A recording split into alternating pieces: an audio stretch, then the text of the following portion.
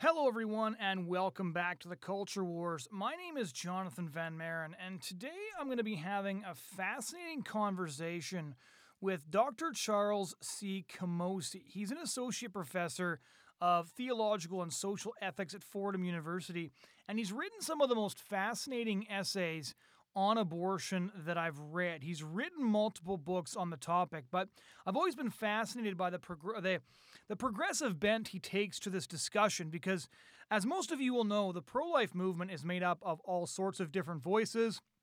There are atheist pro lifers, there are Catholic pro lifers, there are pro lifers of every imaginable Christian denomination, Muslim pro lifers, Jewish pro lifers, vegan pro lifers.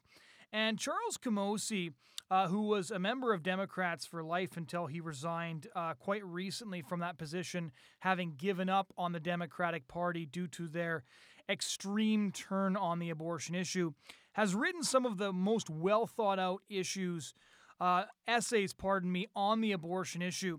And I really wanted to have a discussion with him on not only his perspective on the abortion debate, but his perspective on some of the political approaches that we can take to the abortion debate. Many of you will know from reading my columns that I've been very interested in what's going on in Hungary.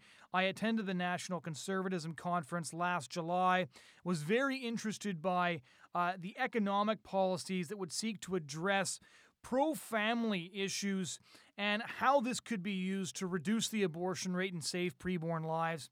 So Charles was kind enough to agree to come on this show. We discuss his most recent book, Resisting Throwaway Culture, How a Consistent Life Ethic Can Unite a Fractured People. If you want to check out his other books, I do encourage you to go to charlescamosy.com, where you can find his books, you can find his commentary. They are very well worth the read, I assure you. He's got some very interesting angles on this. He's got one book called Beyond the Abortion Wars, A Way Forward for a New Generation. For Love of Animals, Christian Ethics and Consistent Action. Peter Singer and Christian Ethics, Beyond Polarization, and other books. And so I'm going to present to you this conversation with Charles, and please do let me know what you think in the comments of this discussion. We're breaking the political binary here and talking about a variety of different solutions to reducing the abortion debate. I really enjoyed this conversation. I hope to have more conversations like this with Dr. Camosy in the future, and I hope you enjoyed it as much as I did.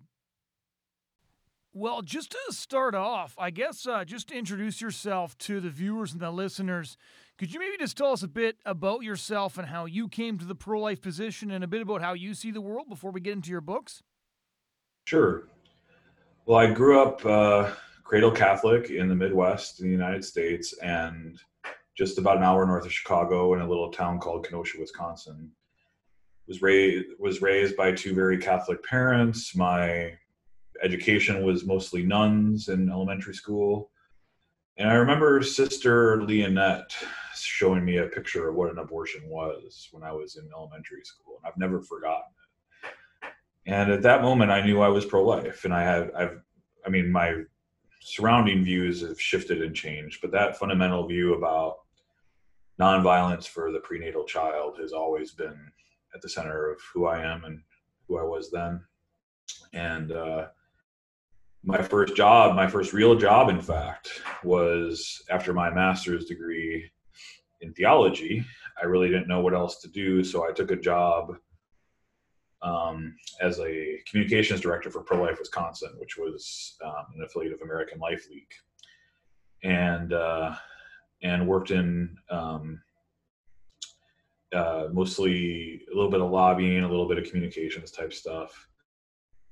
But in part because they wouldn't take a stand against the death penalty, I knew I was I was a very committed, consistent pro-lifer at that point, and still am today. I taught high school. I decided to move and teach high school where I could teach what I thought was a more holistic pro-life view at a Catholic high school. And it was teaching social justice and medical ethics to high school juniors actually led me to think, well, maybe I need to go to graduate school and learn more about this.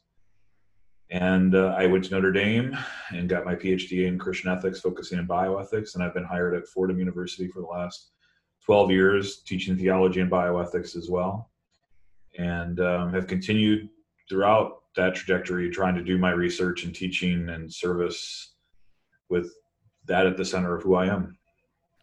So let's talk a little bit about one of the things you've talked a lot about, which is sort of the seamless garment view of the pro-life position or whole life. Now, there's two ways of looking at this. I want to look at the positive side of it, and then also at the negative side, at the things that I think a lot of people agree on, and then on the critiques. So, like, first and foremost, when we say seamless garment, I'll just give you a bit of my impression, because interestingly enough, back in the day, and I'm sure you know this, but when the rescue movement was first coming into being in the late 60s, early 70s, and then eventually in the 80s, the rescue movement was actually developed by seamless garment Catholics who kind of cut their teeth on ban the bomb marches, and then said, well, if our views on human life and the sanctity of human life involve us marching and ban the bomb marches, and in some instances, actually, I believe committing civil disobedience around nuclear reactors, then perhaps we need to be putting ourselves in the fray to save preborn as well. And so initially, rather than the reputation it has now, where you have progressives who essentially use the seamless garment as an excuse to vote Democrat, or as a way to accuse pro-lifers of not being pro-life enough for not also having, the pro-life position on a whole bunch of other issues as well. Initially, you had people moving in the other direction, people who were very left-wing and progressive, who were saying, oh, if we believe this on pollution, on the nuclear bomb, then we must also believe this on abortion. So maybe give us a sense of your view of the background of this, because a lot of people don't know this, but the pro-life movement started off a primarily Democratic and left-wing and progressive and liberal thing. Yeah, it sounds like you might be aware of the book, but just for your listeners who might not be aware, there's a great book called Defenders of the Unborn by Daniel K. Williams. We had him on the podcast. Oh, you did? Yes, he's one of my favorite people. And he details all of this in wonderful ways. I can't recommend the book highly enough for people who want to learn more about the kinds of things you just mentioned, which I was shocked to learn, actually.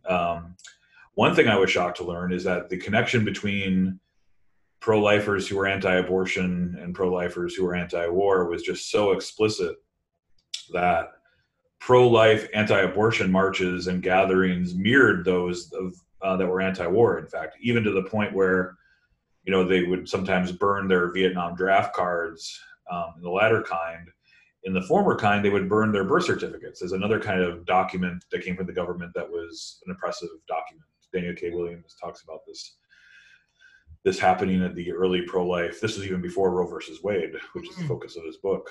So whenever I get criticized, and I do sometimes, as being a consistent, I prefer consistent ethic or consistent life ethic to seamless garment. But I try to point out, the current way we think about this in terms of how the lines are drawn politically and whatnot didn't exist when the pro-life movement came to be a thing. And it need not exist the way it is. And I think, frankly, it doesn't exist anymore the way we kind of think of it as left, right, or conservative. But I'm all in with that kind of approach. Now, when we look at that approach, so the key criticism, just to look at that for a minute, would be not a criticism of the consistent life ethic as such. The criticism would more be by saying the pro-life movement is about all of these things rather than specifically about abortion, is allowing those who are pro-abortion to basically attack us on all of these different fronts and therefore distract our focus from the key human rights issue we want to focus on. What would your response to that be? Well, at first I'd say it's not an unfounded concern. So I would say people who make that judgment and criticism are not nuts or obviously wrong or something. I think for me, it comes down to a question of, strategy and prudential judgment as much as anything. So my very strong sense of things, and maybe it's just, but I had this sense before I moved out to New York. My strong sense of things is that the main thing that keeps the average person from identifying themselves with the pro-life movement is that it doesn't see the kind of consistency in the movement that they would like to see. So we allow ourselves to get marginalized as single issue or on one side of the debate set of issues in ways that people say, well, I know what that is. Those are those people over there. And what I'm trying to do in my work, not only because I believe it's true, but as a matter of prudential judgment, is to push back against that and say, you know what, we share a lot of the same principles and actually views on particular issues in common with you. I highlight my views about, we'll talk later in the podcast, I think about my views on animals and about immigration and about the death penalty, as I mentioned before, war, which we've already talked about. And suddenly it's a very different kind of conversation. I have to tell you, Jonathan, a very skeptical person who wants to dismiss me as being a crazy right-wing religious fanatic suddenly says, well, wait a minute, you're a vegetarian, or wait a minute, you're anti-war, or wait a minute, you're against the death penalty. That's interesting. Let me hear more from you. Now, one of the interesting things I wanted to bring up, because I've found that point that you make very, very interesting. And at the organization that I work for, he's one of the fellows actually that pointed me to your work. He's actually a vegan for many of the same reasons you are, and it's one of the reasons he's a follower of your work. And one of the things that I find interesting, however, there's a recent book that you may have read called Abortion Politics by a professor from the University of Chicago. It's not a super long book. He wrote about 10 years ago, he wrote a book called The Making of Pro-Life Activists, where he examines from an academic point of view what brings people into the movement and what keeps them there. And in his book, Abortion Politics, he makes the argument that the reason the abortion debate is a lot more convoluted than people think is because most people, when they say pro-life or pro-choice, aren't actually referring to an ethical position. In fact, he makes the case that people who say they're pro-life, it's only people inside the pro-life movement who have any sort of specific conceptualization of what that means. And same thing with the term pro-choice. It's only people inside the pro-choice movement, so, NARAL or NOW, who would have any solid philosophical grounding as to what the term pro-choice means. So when we say people move to one stage or another based on how they perceive the term pro-life, to what extent are these terms so much representative of just a way of seeing the world? And Abortion Politics makes the case that when you say you're pro-life, you don't necessarily mean I oppose Roe or I support X, Y, or Z. It simply means that you see the world a certain way and it's part of your tribal identification. With that in mind, do you think that explaining to people, well, I think I'm being more consistent because I also hold these other positions is helpful? Or is the term pro-life sort of fundamentally useless in a lot of ways based on how it's being used now as a tribal identifier?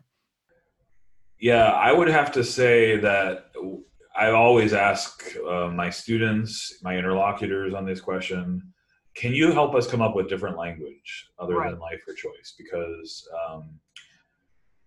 it's just the case that it often is just, as you just laid it out very well, it often is about something other than abortion even. It's about some kind of identification with this group but not with that. It's often about who I'm not. So I know I'm not pro-life because those people are right-wing crazy people, so I must be pro-choice, or I must be pro-life because I'm not like those baby killers over there or something like that. Right. So I proposed in an op-ed a few years ago, maybe we could at least try to be more precise with 4 categories rather than 2. Right. Could we talk about anti-abortion, which, as you know, a lot of pro-lifers are starting to use now instead of calling themselves pro-life. Could we talk about anti-abortion, consistent life, pro-choice, and pro-abortion rights? I think especially on the quote-unquote other side, we have a lot of diversity in terms of their point of view. There are some good old-fashioned kind of political liberal pro-choicers out there who just don't want government involved in people's lives. Right. But as you know, there are more reproductive justice folks who start to see this as a positive good. So even there, I think we can differentiate in ways that are helpful. But the bottom line is we got to be very careful in using this kind of language because it can often hide more than it reveals. Right, because I find the term anti-abortion helpful because my positions, which we'll get into in a minute, are very, very broad. Based on some of my positions on maternal health care, paid maternity leave and all those things. I wouldn't really fall into the conservative camp, but at the same time, based on my social positions, I would be considered a radical conservative by anybody progressive. Plus, I support a lot of these so-called progressive policies specifically because I believe they would save babies from abortion. I have a very consequentialist view of why I support those policies to begin with. But I like the term anti-abortion just because I find it's sort of concise and it allows me to express my position on that one issue without having to get dragged into those debates. Like, I'm anti-abortion first, and then in addition to all of that, here are the strategic ways I think that we can combat abortion, which I think is a multi-pronged approach. And in the United States, I think it's more difficult to discuss some of the approaches that are being taken by Hungary, Israel, Germany, the Netherlands, and other places, which are effective based on what we're seeing. So one of the big things I wanted to discuss with you is breaking out of the political binary, which I assume is not possible, but it still makes for an interesting discussion. And one of I realized how hardcore the political binary was when I went with the pro-life group to Barack Obama's second inauguration in Washington, D.C., and we were going to man a huge pro-life display set up on Pennsylvania Avenue where people were leaving the parade ground. So they'd walk for a bit and they'd come past us a display. We can engage them in conversation. And so we had this big display up, and part of me was like, this is a really terrible idea. There's a huge pro-life display up. This is him winning his second term. He's the most pro-abortion president in the history of the Democratic Party at the time. That seems like a long time ago now. And one of the interesting things, though, was I don't think I've ever met such a supportive crowd of people in my life. There was, one African-American guy comes up, he emptied the money out of his pocket and said, like, I told my daughter to get an abortion and she didn't, and thank God my grandchild's beautiful. There were people giving us high fives. There were a lot of people who came up and said, is this about Obama? And we would say, this is about abortion. And they would flip and say, oh, well, we support your position on abortion. And these people were wearing like dinner plate sized Obama buttons. The guy who is a huge abortion supporter. And it just helped me realize that there are large constituencies inside the Democratic Party who are very sympathetic to the pro-life position, but their voting behavior absolutely runs contrary to the pro-life position. The same thing is true for a lot of Hispanic voters who are very instinctually pro-life. A lot of them are Catholic, as you know. So how do we break out of the political binary? Like, a side note about the primaries, one of the things the Democrats wouldn't talk about is the reason African-American voters, according to internal polling, selected Joe Biden over, say, a Bernie Sanders or a Pete Buttigieg is they're very socially conservative compared to your average Democratic white voter. And they're not commie enough to go for Bernie Sanders. So is it possible to break out of the binary? And what do you make of this interesting divide where a lot of black evangelicals and black Christians would also be pro-life but are still voting pro-abortion? And how do we break out of all of this? Well, there's a lot there, but I'll start by saying I think we're already breaking out of it. Okay. The term Democrat, the term Republican, the concept of right, the concept of left in the United States, it's not even clear that those have a referent anymore. So what was the left position on like trade, for instance, is now the position of the so-called right. And we just completely flipped on it, right? So what how can that be a meaningful distinction if you can just flip in one election cycle? But I'm not a fan of Donald Trump, and I made that clear. But one thing that has come about that's been good from his perspective, from my perspective, is it's created a lot of creative space politically. So it was interesting. There was I think it's even more complex than this, but if you get beyond right and left, you start thinking of the y-axis on a graph as being social conservative liberal and the x-axis being economic liberal versus conservative. There's this upper left quadrant of social conservatives and economic liberals. It's a monstrous quadrant of people that voted for in the last election. Trump cleaned up, by the way, in that quadrant, and there was almost no one in the other quadrant that was opposite it. The socially liberal and economically conservative. There's almost no one in it. But those are the people who kind of are our talking heads, who write op-eds in major newspapers, who are the editors in our major newspapers and broadcast journalism schools. And so they get a disproportionate. We call it the Acela corridor, folks. Those who go back and forth between New York and DC on the Acela train. Those people are just a tiny minority. We are shifting in this country in dramatic ways, and there's a huge group of those people in that upper left quadrants. I call them ULCs. I don't know if that's we come up with a better term than ULCs, but who are just completely not served by any party, by any constituency. And the ferment that's been created by Donald Trump's election, where people are not really voting for a particular party, they're mostly voting against someone they hate as opposed to what they are for, which is a toxic situation, by the way, but it's where we are.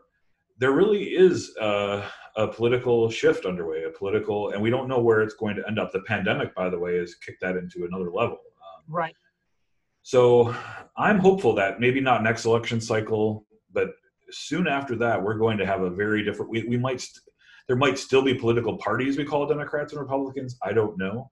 But the kind of shifting that already is taking place is substantial. We already see like people like Senator Josh Hawley in the Republican Party talking about massive, massive changes economically in favor of workers, for instance. And nobody's more pro-life than he is. I might call him an ULC, in fact. So I'm conscious of how long I'm going on here. But my very strong sense, and to answer your question, is the binary is going away. It might already have gone away. And now we need to seize that moment and start trying to fill it and say, like, well, where will we go apart from that binary? So it seems to many observers that the abortion industry now owns the Democratic Party. And you wrote an op-ed, I believe, in the New York Post, describing why you left the Democratic Party. And then a short time later, as if to prove your point, the New York Times ran an article saying that Trump's tweets and the way he talks and stuff drives young people away, and then abortion brings them back, which was a pretty good summary of the fact that he has a monopoly on a lot of voters, basically over, like, to put it in really crude terms, their position is, you know what, Trump might be a lot of things, but at least he doesn't think it's okay to kill a baby at 9 months. That's the general perspective you'll hear from a lot of people. And they'll say, like, that's not nothing, as Rod Dreher says. And Rod Dreher's no Trump fan, but that's the way that he'll word it. But really interestingly, so were you at the national, like, there was a National Conservatism Conference. It's interesting you brought up Josh Hawley because he spoke there last summer. And the first time I went to CPAC was in 2010. And the difference between CPAC and then you've got this National Conservatism Conference last summer, there's now been one in Europe as well, which of course is a much different deal. But you've got people pitching ideas like Oren Cass pitching a national industrial policy it sounds like an FDR Democrat thing from the 40s and the 50s, back when the political parties were so close that Congress struck a committee to find out how to get some daylight in between the Republicans and the Democrats. But it seems like there was a debate between Oren Cass and another conservative professor, and at one point he kind of lost his temper. He said, "I thought we were conservative." But the ideas being pitched at this conference were old school economic liberal ideas, because there seemed to be a recognition that, like, look, the corporations are now trying to enforce sort of the LGBT agenda. They're the ones threatening to pull out of Georgia for passing a pro-life law. So, we're basically cutting taxes for people who hate us. And the social conservatives often just want a break. They want an economic leg up. So do you think that some of these new ideas coming forward present the possibility that there can be a new union between people who are more liberal economically but socially conservative? Yeah, I think in some ways we already have it. Another important factor in this, person who's a major factor in this, is Tucker Carlson, who is the highest rated show in cable news, depending on whether it's him or Sean Hannity in a particular night, it sounds like. That guy is explicitly critical of the kind of neoliberal capitalism that is just and libertarian in some ways capitalism that at least has been the caricature of what Republicans since the election of Ronald Reagan back in 1980. So if a person like Tucker Carlson can be the most successful, arguably the most successful talking head on Fox News, then something interesting is happening. About in this movement, and sometimes people describe it as populism. I mean, that might be one way to describe it. I think it's more complex than that. There was this, and it's been talked about extensively, so maybe your audience is already aware of it. But there was this kind of fusionism in 1980 to try to elect Ronald Reagan, where we jammed three constituent groups together that didn't really have that much in common with each other. We had social conservatives, we had neoliberal or kind of libertarian economics folks, and we had, the neoconservative kind of anti-war interventionists or pro-war interventionists. And they made it work for some time, but that fusion has fallen apart, and Donald Trump is the evidence of that, it seems to me. And now these constituencies are really kind of looking around, like, what's next? How are we going to, like, we almost have coalition government like they have in Europe without really calling it coalition government. Right. The coalitions move around, and so that might be where we're at right now. If we want to keep two placeholders, some people say that know politics better than I do, political science better than I do, that our system is not set up for having multiple parties. Maybe that's true, maybe that's not. But at the very least, we have these groups that were coalesced in one way, a very clear way, in the 80s, who are not at all coalesced right now at all, and are kind of, and so maybe there can be this kind of Carlson, Hawley, even Ben Sasse, I think, has some interesting points of view along these lines. Marco Rubio. Marco Rubio. Yeah, he's leading the charge in some ways for a particular kind of paid family leave plan with the president's daughter. So yeah, I mean, that's my answer to your question. Yes, there can be, and I'm doing my part to try to help that along. Yeah, I've actually said before too, if Carlson wasn't on TV and he just wrote books, he'd be the most interesting columnist there is right now. If he didn't have to do the Fox shtick and he just stuck to, like, Ship of Fools was a fascinating book because he also didn't try to pretend he knew more than he knew. He's like, I'm a journalist. Here's my observations. My final chapter isn't going to be, how to fix it all. He's like, this is just what I'm noticing. Like when he said read Elizabeth Warren's The Two-Parent Trap, I'm like, I checked the cover. I'm like, am I reading Tucker Carlson's book or what is this, right? So looking at that shift, I kind of wanted to ask you what some of your solutions to this are. So I've done a lot of research over the last couple of years in terms of how the abortion rate is reduced, because one of the things I've noted is that North America, so both Canada and the U.S., have extremely high abortion rates compared to countries with better social safety nets. So the Netherlands is at like half of North America's rate. Israel has cut their rate down by about 51% in the last 24 years. Germany has cut theirs down by 30%. I think the most famous example, of course, too, regardless of what you think of Viktor Orban, the Hungarian experiment, I think, is one we should be watching very closely because they've cut the abortion rate down by double digits year over year. They're encouraging marriage, encouraging strong families.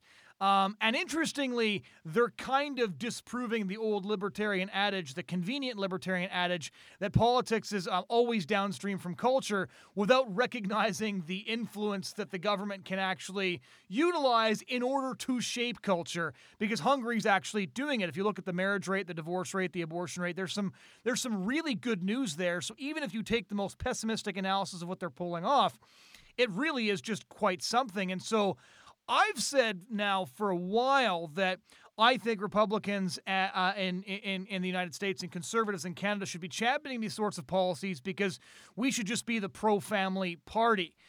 We should recognize that, tax Amazon, tax all the big corporations, and give that money back to people who actually need it. I don't really care how that sounds. I think it would be electorally successful. I think it's morally defensible, and I think it would be a better country for everybody to live in. That's why the National Conservatism Conference was a great thing to attend, because everybody was saying this sort of thing. It felt very heretical.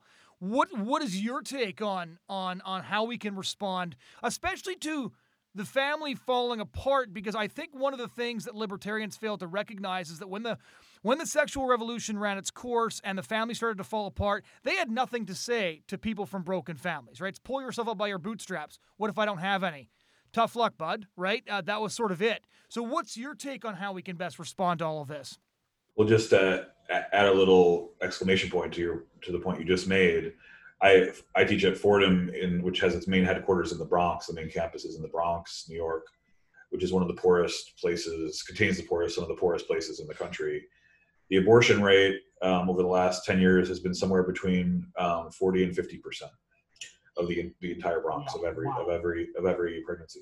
Now, you can't tell me, especially given that the Bronx is dominated by people of color who are disproportionately anti-abortion, that there isn't something structural going on here in terms of that kind of abortion rate. No one can tell me that. And by the way, when I tell those numbers to almost any person, regardless of their view on abortion, the reaction is almost always universally some kind of like look like you're giving me now, like a horrific look. Like, I can't believe that's actually the case, even from very strongly pro-choice people. So we have to do something. And by the way, now that New York State has passed the Reproductive Health Act, I've encouraged pro-lifers in my state, the state where I work anyway, I live in New Jersey, but work in New York, to try to think more creatively about the supply side, if you will, or the demand side of abortion rather than the supply side of abortion. Right.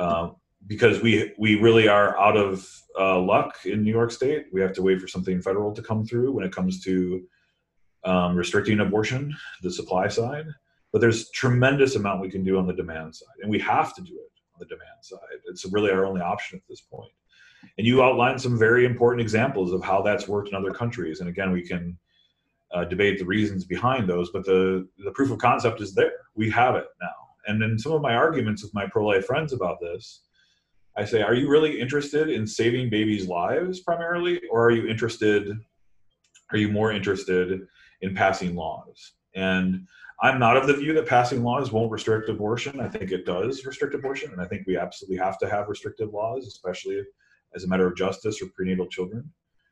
But by the same token, if we're interested in saving babies' lives, we now know that this stuff saves babies' lives and also helps their mothers.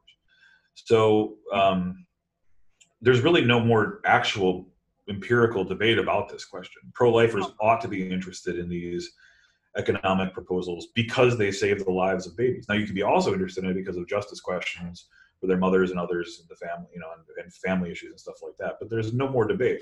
They save the lives of prenatal children. Well, and there's also just the shifting political winds that you referred to earlier. I find it ironic that Republican policies will give tax cuts to corporations who are threatening to boycott states who pass pro-life laws. Like, this coalition is just fundamentally untenable to me in so many different ways. And the corporations themselves will do things like, I think like Apple, for instance, said, well, you can freeze your eggs with us. We'll pay for your egg freezing, but we're not going to pay for your childcare, for instance, And so those corporations, which have a disproportionate incentive to say things like that, to keep the women working and creating capital for themselves and creating profits for their shareholders, which is their primary reason for being, have every incentive to not have the concerns that you and I have just been articulating for the last 10 minutes or so. They don't want, it affects their bottom line to have the kinds of concerns that you just mentioned. But if conservatives are truly going to conserve things like the family, like priority for the least among us, then we have to push back against that. We cannot be ruled by the interests of powerful shareholders of our most powerful corporations. So there was one question I wanted to ask you, and it wasn't in the original list of questions we were going to discuss, but because you brought up Carlson's book, one of the interesting new questions that came forward, it was a lot of the National Conservatism Conference, was conservatives used to think the biggest threat was government. And to some degree, that's an understandable position. In certain contexts, it's a very defensible position.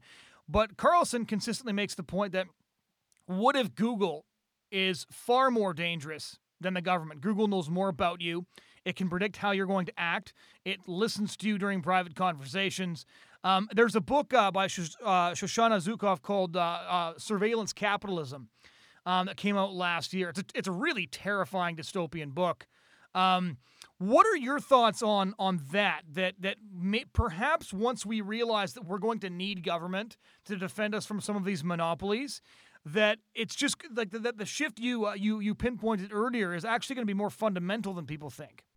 No, I agree, and I would talk about fusionism. I would talk about a fusionism between government and major tech corporations and private equity and other folks, because it's that fusion which poses the worst risk of all. I mean, we've seen during the pandemic, YouTube, which is Google, right? I think you can correct me if I'm wrong about this, but I think YouTube has said we're going to take down any content that contradicts the WHO, which has been wrong on so many powerful and important questions throughout this process. I mean, that's just one example, but you can think of many, many others where, I mean, now Google has been indispensable for free speech for a long time. I mean, Twitter now, same thing. We have to think bigger about and differently and more creatively than we used to about this, and say, well, what does free speech look like? Defending free speech look like when both government and corporations working together have an interest in not having particular free speech. So that's going to be, or religious freedom, or any of these other things that conservatives want to conserve. So it's got to be more than just an anti-government piece. It's got to be the anti-new fusionism, if you will, between government and corporations, especially tech, big tech. Mm-hmm. So where do you see the common ground emerging on issues like the abortion issue? This is part of your life's work. And so in what way do you see the pro-life movement, let's say the apolitical pro-life movement, to the extent that that still exists, where's the common ground between the educational arm of the pro-life movement and liberals who can be coaxed over to the pro-life position? Well, for many years now, decades in fact, Gallup has been polling people on abortion on the question of trimesters. So do you want abortion legal or illegal in the first trimester, second trimester, third trimester? One of the most consistent polls they have is this poll. And what they find is that about 6 in 10 US Americans want abortion legal before week 12. We have some work to do with first trimester. 7 in 10 want it illegal after week 12. 7 in 10 in the United States want it illegal after week 12. And then after, into the third trimester, support just absolutely falls off the cliff. There's almost nobody that supports legal abortion in the third trimester. This despite the fact that the Democratic Party now, whatever that is again, has built into their platform, absolutely no restrictions at all, and forcing pro-lifers to support abortion with their tax dollars, and no conscience exceptions either. It's just the most radical position you could possibly imagine. One of the reasons I ended up leaving Democrats for Life, I used to be on the board of Democrats for Life. I'm now a member of the American Solidarity Party. Anyway, this is common ground. 12 weeks is common ground, in the United States. But if somebody were to propose, and people do propose bills banning abortion after 12 weeks, it would be described by the people in the Acela corridor as a wild, right-wing conspiracy to deny women their reproductive autonomy or something like that, when in reality, it's just what, in fact, Americans believe about abortion. It should be largely legal before week 12, largely illegal after. Interestingly, it mirrors a lot of European countries' positions on this. European countries often have restrictions in the 12 to 14 week range. Despite their reputation as being, again, liberal, these terms are not helpful in my opinion, but being progressive, they have those positions as well. So I think I know that's common ground, in fact. If we could have an open and honest conversation about abortion, 12 weeks would be common ground. That's on the supply side, if you will. On the demand side, and I show this in my book, both of these points in my book, Beyond the Abortion Wars, there's very serious support for the kind of positions you just articulated, not only among conservatives, but obviously more progressive people. You want to get on board with paid family leave? Let's do it. You want to get on board with childcare, help with childcare? Let's do it. You want to get on board with making it easier for women to be mothers and professionals at the same time? Let's do it. And so there would just be a very interesting coalition of people who would be supportive of those demand side, if you will, kind of concerns. Which if you and I'll make this final point on this question. When I was working with Democrats for Life, we tried to get this done. So we had the Pain Capable Act, which would have banned abortion in the United States after 20 weeks. And it was dead on arrival because of Democrats. And but there could have been a few people we might have been able to shift to pass it. And so I was working with my friends at Democrats for Life, and we were lobbying, and we said, well, what if we attached a paid family leave bill to it, or we had some kind of we tie-barred them together. We thought about them together in some way. First of all, that's the only way this bill has a chance to pass right now. But it also makes good sense. It's like good common sense to people. Like, well, yes, I would in principle support 20-week ban, but it makes good sense too that we would try to support women who are in difficult situations this way with paid family leave. Unfortunately, that never got off the ground with the kind of pro-life establishment that we had at the time in the United States. But it is common sense. I think that's it, going in those directions is where we need to be going in terms of trying to find the common ground you were just mentioning. Well, because I'm a fan of the idea of omnibus bills that basically make a list of all the different things the abortion movement highlights. Right? You can't ban abortion at 20 weeks because of like XYZ situation. So just pass an omnibus bill that actually works to ensure that XYZ situation is responded to with the genuine compassion, help, and care that are needed, rather than seeing abortion as just the solution. And so one of the things I really wanted to get in with you, and I want our listeners and our viewers to take a look at this if they can, is your book, Throwaway Culture. So maybe you could just lay out, just for starters, what is the thesis of your book, Throwaway Culture? Because I felt like a lot of your observations really dovetailed into the sort of things that Carlson was talking about, right? When he said, like, plastic junk isn't making us happier. It's why people are blowing their brains out in front of expensive widescreen TVs. Right? So maybe you could just lay out the thesis of your book and what prompted you to write it in the first place. Well, to be honest with you, it started with the critique that you laid out at the very beginning about the seamless garment. So I knew a lot of people I loved and respected in the pro-life movement had deep criticisms of the seamless garment, consistent life ethic approach. And when I looked around the literature, academic and popular, I didn't see a very good articulation of the consistent life ethic, actually. I saw what Bernardine had written, Cardinal Bernardine, who is the kind of the originator of the concept. Pope St. John Paul II wrote an encyclical called The Gospel of Life, Evangelium Vitae, which is inherently, I would argue, consistent life, but doesn't name it as such. It's not widely known as that. And so I guess I just wanted to write up a coherent vision of what this looks like so that people can't just, I'm a big fan of the comic strip Calvin and Hobbes. I might be dating myself by saying that, but Calvin plays with his stuffed tiger who pretends is a real person in this game called Calvin Ball, where there's no rules. You make up the rules as you go along and you play Calvin Ball. I think the criticism of the consistent life ethic was that you're just making up these rules. There is no coherence to this.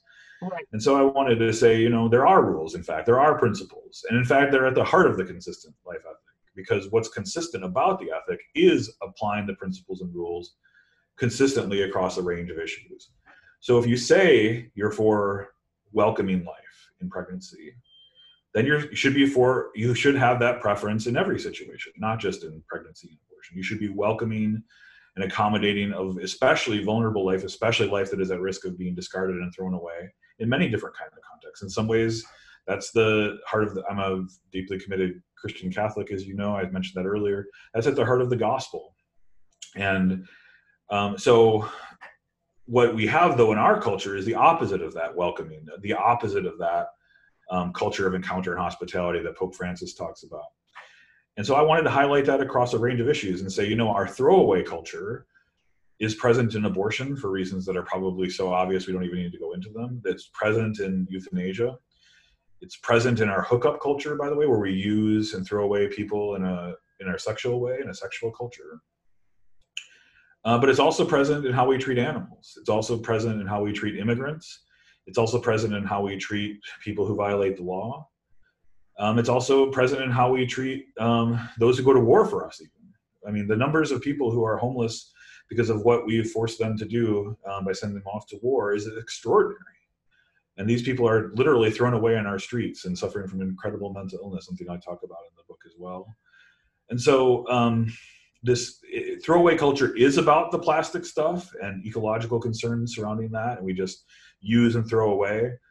But the way I connect it to life issues is to say we have throwaway people as well that we use and throw away. And when it comes to IVF, literally, you want, one of the ways that sex selection is done now, as you probably know, is they get very good at identifying XX versus XY embryos, and you can pick the XX and throw out the XY if that's what you want. Or the ones who are, quote, doing better as opposed to the other ones or something like that too. So one of the other questions I had to ask you on your book, Throwaway Culture, which I do find your perspectives on that fascinating, because I think that on some issues, like veganism. I'd be more on the conservative side of the fence to you are, but there's enormous common ground because I think like lowercase t traditionalism is really taking off in conservative circles again as they're realizing that we should not be destroying the environment, that conservationism is a conservative thing, realizing that allowing corporations to do things like the wealth isn't trickling down, right? Like this is something that Tucker Carlson brings up all the time. Uber and Amazon don't even give health benefits to their employees.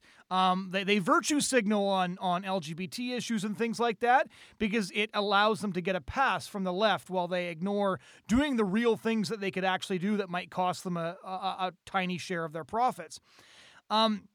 And so I overlap with you on a lot of these things, especially because one pro-lifer said to me, well, some of these government programs that you're suggesting are just bribing women out of abortions. And I said, yeah, you wouldn't do that? Because to be completely honest, we're willing to do pretty much everything else. And I said, if I believe abortion is what it is, I should be perfectly willing to bribe her out of them. And they say some people might take advantage of the system. Like, I don't care. Is the kid still alive? To be honest, that really doesn't bother me all that much. And maybe that's not a conservative thing, but at the end of the day, a child being destroyed in a horrific fashion, if there's a tool that we can use that has been proven to work in places like Hungary, I want us to be using it here. And that's because life isn't infinitely precious and money isn't. When it comes to overlap, though, interestingly, one of the questions my colleague Blaise Elaine, who I work with at the Canadian Centre for Bioethical Reform, he wanted me to ask you specifically about the overlap between your ethics and Peter Singer's on the issue of animal rights. He's a full-time pro-life activist and a vegan. And so where would that overlap be? That's a really weird question for people who are just aware of Peter Singer as the infanticide guy and not the animal rights guy. So maybe you can lay out a bit for us what your position on the overlap there would be. Yeah, so I used to be in the Peter Singer is the devil camp before I actually read him carefully. And you can understand why somebody's in that camp. I mean, if all you hear is his views about infanticide and euthanasia, you'd be justified in thinking that. But now I wrote a book called Peter Singer and Christian Ethics Beyond Polarization, and come to see Peter Singer is actually at least a very close colleague, probably a friend of some kind, actually. And in part because I see him, well, a number of reasons, but one big one is he's actually willing to do the math and follow the reasoning wherever it goes. A lot of my pro-choice friends are not. So he says, listen, if a fetus is not a person, a newborn infant is not a person either, because newborn infants aren't rational and self-aware like you and I are having this conversation right now. So if you're pro-choice for abortion, you ought to be pro-choice for infanticide. And he points out historically, we were pro-choice for infanticide for a very long time until Christianity came into power. Mm-hmm. And we had a consistent life ethic that said, no, we're not going to do that. In fact, one of the earliest documents we have from the early Christian church, the Didache, explicitly connects abortion and infanticide together. Also, interestingly, and I talk about this in my latest book, it also connects concern for the poor with that. But I taught Peter Singer as a graduate student, and I was forced to, because I, like Peter, care deeply about the arguments and the evidence, I was forced to wrestle with his arguments about animal protection. And he convinced me. He convinced me that not that animals are equals, they're not. He doesn't think that either.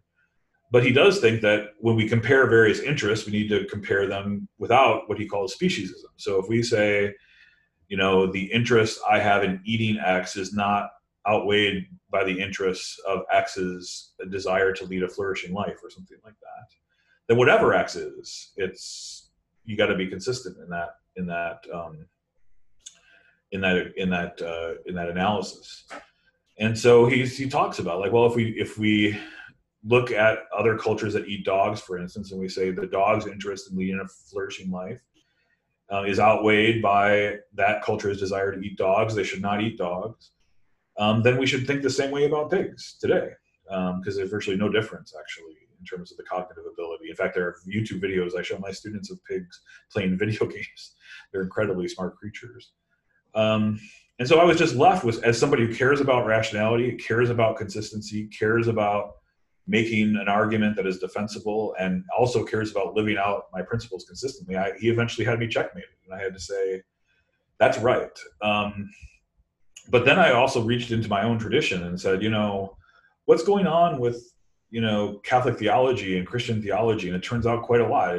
As I was doing this, this was an academic area that was just bubbling up in academic theology, moral theology, and Christian ethics. And so I was part of these very interesting conversations with pro-lifers, by the way. Almost all of them were explicitly anti-abortion pro-lifers.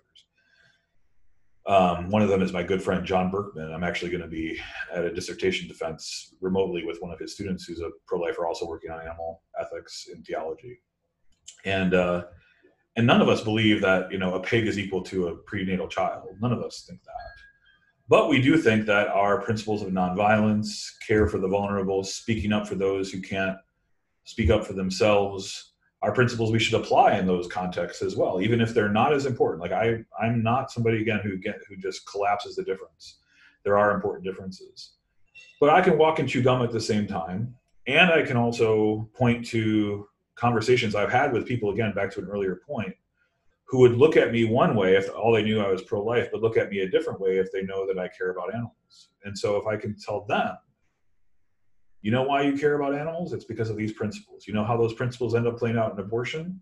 Now we're having a very interesting conversation. One last point on this, given that we're talking about structures and corporations. I grew up in the middle of nowhere, Wisconsin. I have a deep respect for hunting, actually. Like, I am not a hunter. I don't think it's the best thing to do, but I have deep respect for people who are willing to say, I have a relationship with the land, I have a relationship with animals, and I kill animals, and I respect them in this process, and I eat them myself, and I dress them myself. That's one thing altogether. That's a separate kind of conversation. What almost all of us do who eat meat today, however, we participate in a structure of sin called factory farming, in which corporations now don't think of animals anywhere at all like hunters do. They think of them as, literally, the literature refers to them as protein units per square foot. They want to maximize protein units per square foot. And so I have respect, and I have a good relationship with people who say, I don't want to give up meat totally. I think there's some that's legitimate, but I don't want to participate in or horrific structure of sin that reduces animals, which God created good, on the same day as human beings, day 6, as protein units per square foot, and horrific, torturous conditions. Surely we can say that's something we ought not to participate in, while having interesting, important, maybe even sometimes fun arguments about other kinds of situations. I've always found that point very interesting, just because if you look at the history of social reformers, which pro-lifers often do, love for animals was actually always one of the things that characterized them, right? William Wilberforce began what ended up being the first SPCA. Abraham Lincoln once said, "I've never trusted a man's Christianity if his dog wasn't better off for it." I can sort of work my way through the list of the major social reformers who saw cruelty to animals as something wicked. The only question I had on this, and it's not because I have my own opinion yet, it's explicitly because I don't have my own opinion, is that the case that other people would make, it's a utilitarian case, but this is the case they'd make, is that despite the fact that factory farming should be done better, that it is, dehumanizing is the wrong word, but I know what you mean, like basically taking animals that God created good and then explicitly calling them, proteins per unit, etc. That one of the reasons we've lifted so many people out of poverty worldwide, and that one of the reasons so many people haven't starved, is because we've perfected sort of the mass production of food. And that as somebody who holds more liberal progressive views too on how we ought to care for the poor, is there a conflict between, well, yes, this system of food production is imperfect. In some cases, it's cruel. It needs to be improved on. However, without it, you're going to see, families starving that then don't need to be. Is there a tension there, or do you not see one there? I can understand why someone would have the question, but tell me what you think. This is my response to that general and important concern. And to be perfectly blunt, though, I think few people have that concern. I think what they actually have is they don't want to give up their burger, right? Their very cheap burger. Right. But let's take the concern seriously. So if you have an acre of land and you want to produce as many calories as you can to feed people who need it, it makes very little sense to grow a bunch of vegetables and then feed them to an animal and then eat part of the animal. It's Right. very inefficient. It's better to create a situation where you maximize the amount of calories from the first place and then distribute those calories or create systems that distribute those calories in the most efficient way possible in ways that get to the most vulnerable. And so I think there are questions to ask that about plants and about, GMOs and about economic systems and about mass farming and versus small farming and those kinds of questions. But when it comes to health around the world, it's really about the amount of calories you get, and eating a lot of meat is actually not very good for worldwide health. Some of the healthiest cultures, in fact, either don't eat meat hardly at all and mostly eat fish, or they have meat, kind of as a special thing. Historically, meat was a special thing. You would kill the fatted calf, for instance, because it was a party food. And at the very least, that's what I would like us to try to recover again, is this idea that less meat. I mean, this is where a lot of activist organizations, in fact, are going. Because if you just get everyone to eat less meat, then you have essentially what you would have if you had a lot of people having no meat. So what a lot of activist organizations are now saying is, can we convince people that it's better to eat less meat for themselves, for the environment, for the animals themselves? We get smaller farms, pay more for meat, so you eat less of it. That's another thing. The prices themselves are not real prices, or at least from an ethics perspective, they're not real prices, because we had to torture and mangle these. I mean, just to give you one example, turkeys are now bred so large they can't have sex with each other. Their breasts are too large. So every turkey that's made in these factory farms has to be artificially inseminated. And I don't know if you ever remember the show Dirty Jobs, but they had an episode of Dirty Jobs about the poor people that had to procure the semen for the artificial insemination. Another example, they're now using biotechnology to breed hens and chickens who never are. They genetically breed out the feeling of satiation, so they eat as much and as quickly as possible and get as large as they possibly can. So in addition to their torturous existence before, now because of biotechnology, we've created a situation where they never feel full, they feel constantly hungry. Surely we can say we will pay more for meat and make it a sometimes food rather than all the time food, and lead happier lives, lead more ecologically flourishing lives, healthier lives, happier lives, and nothing will have been lost in terms of our enjoyment of life. But a lot will have been gained in terms of how we think about animals. Another thing that small farm, I'll finish on this point. Another thing that has been lost is, the relationship with the animals. Big farms that treat animals as protein units per square foot can't possibly acknowledge the goodness of God's creation in the systems that they exist in, given especially some of what I just articulated. However, the smaller farms can. Again, I grew up in the middle of nowhere, Wisconsin, where tons of farming was going on, animals everywhere. I guess I knew those animals were dying at a certain point, but at least up to the point where they were killed, the small farmers I grew up around, cared a lot about those animals. Sometimes they gave them names. Mm-hmm. In my own family, my mom describes that on her farm in northern Illinois that she grew up on. So if we can, maybe we can disagree about vegetarianism or veganism, but if we can even move in the direction of saying, let's acknowledge God's creation as good, the way God created it, as we go on to eat meat, I think that would be a huge step in the right direction.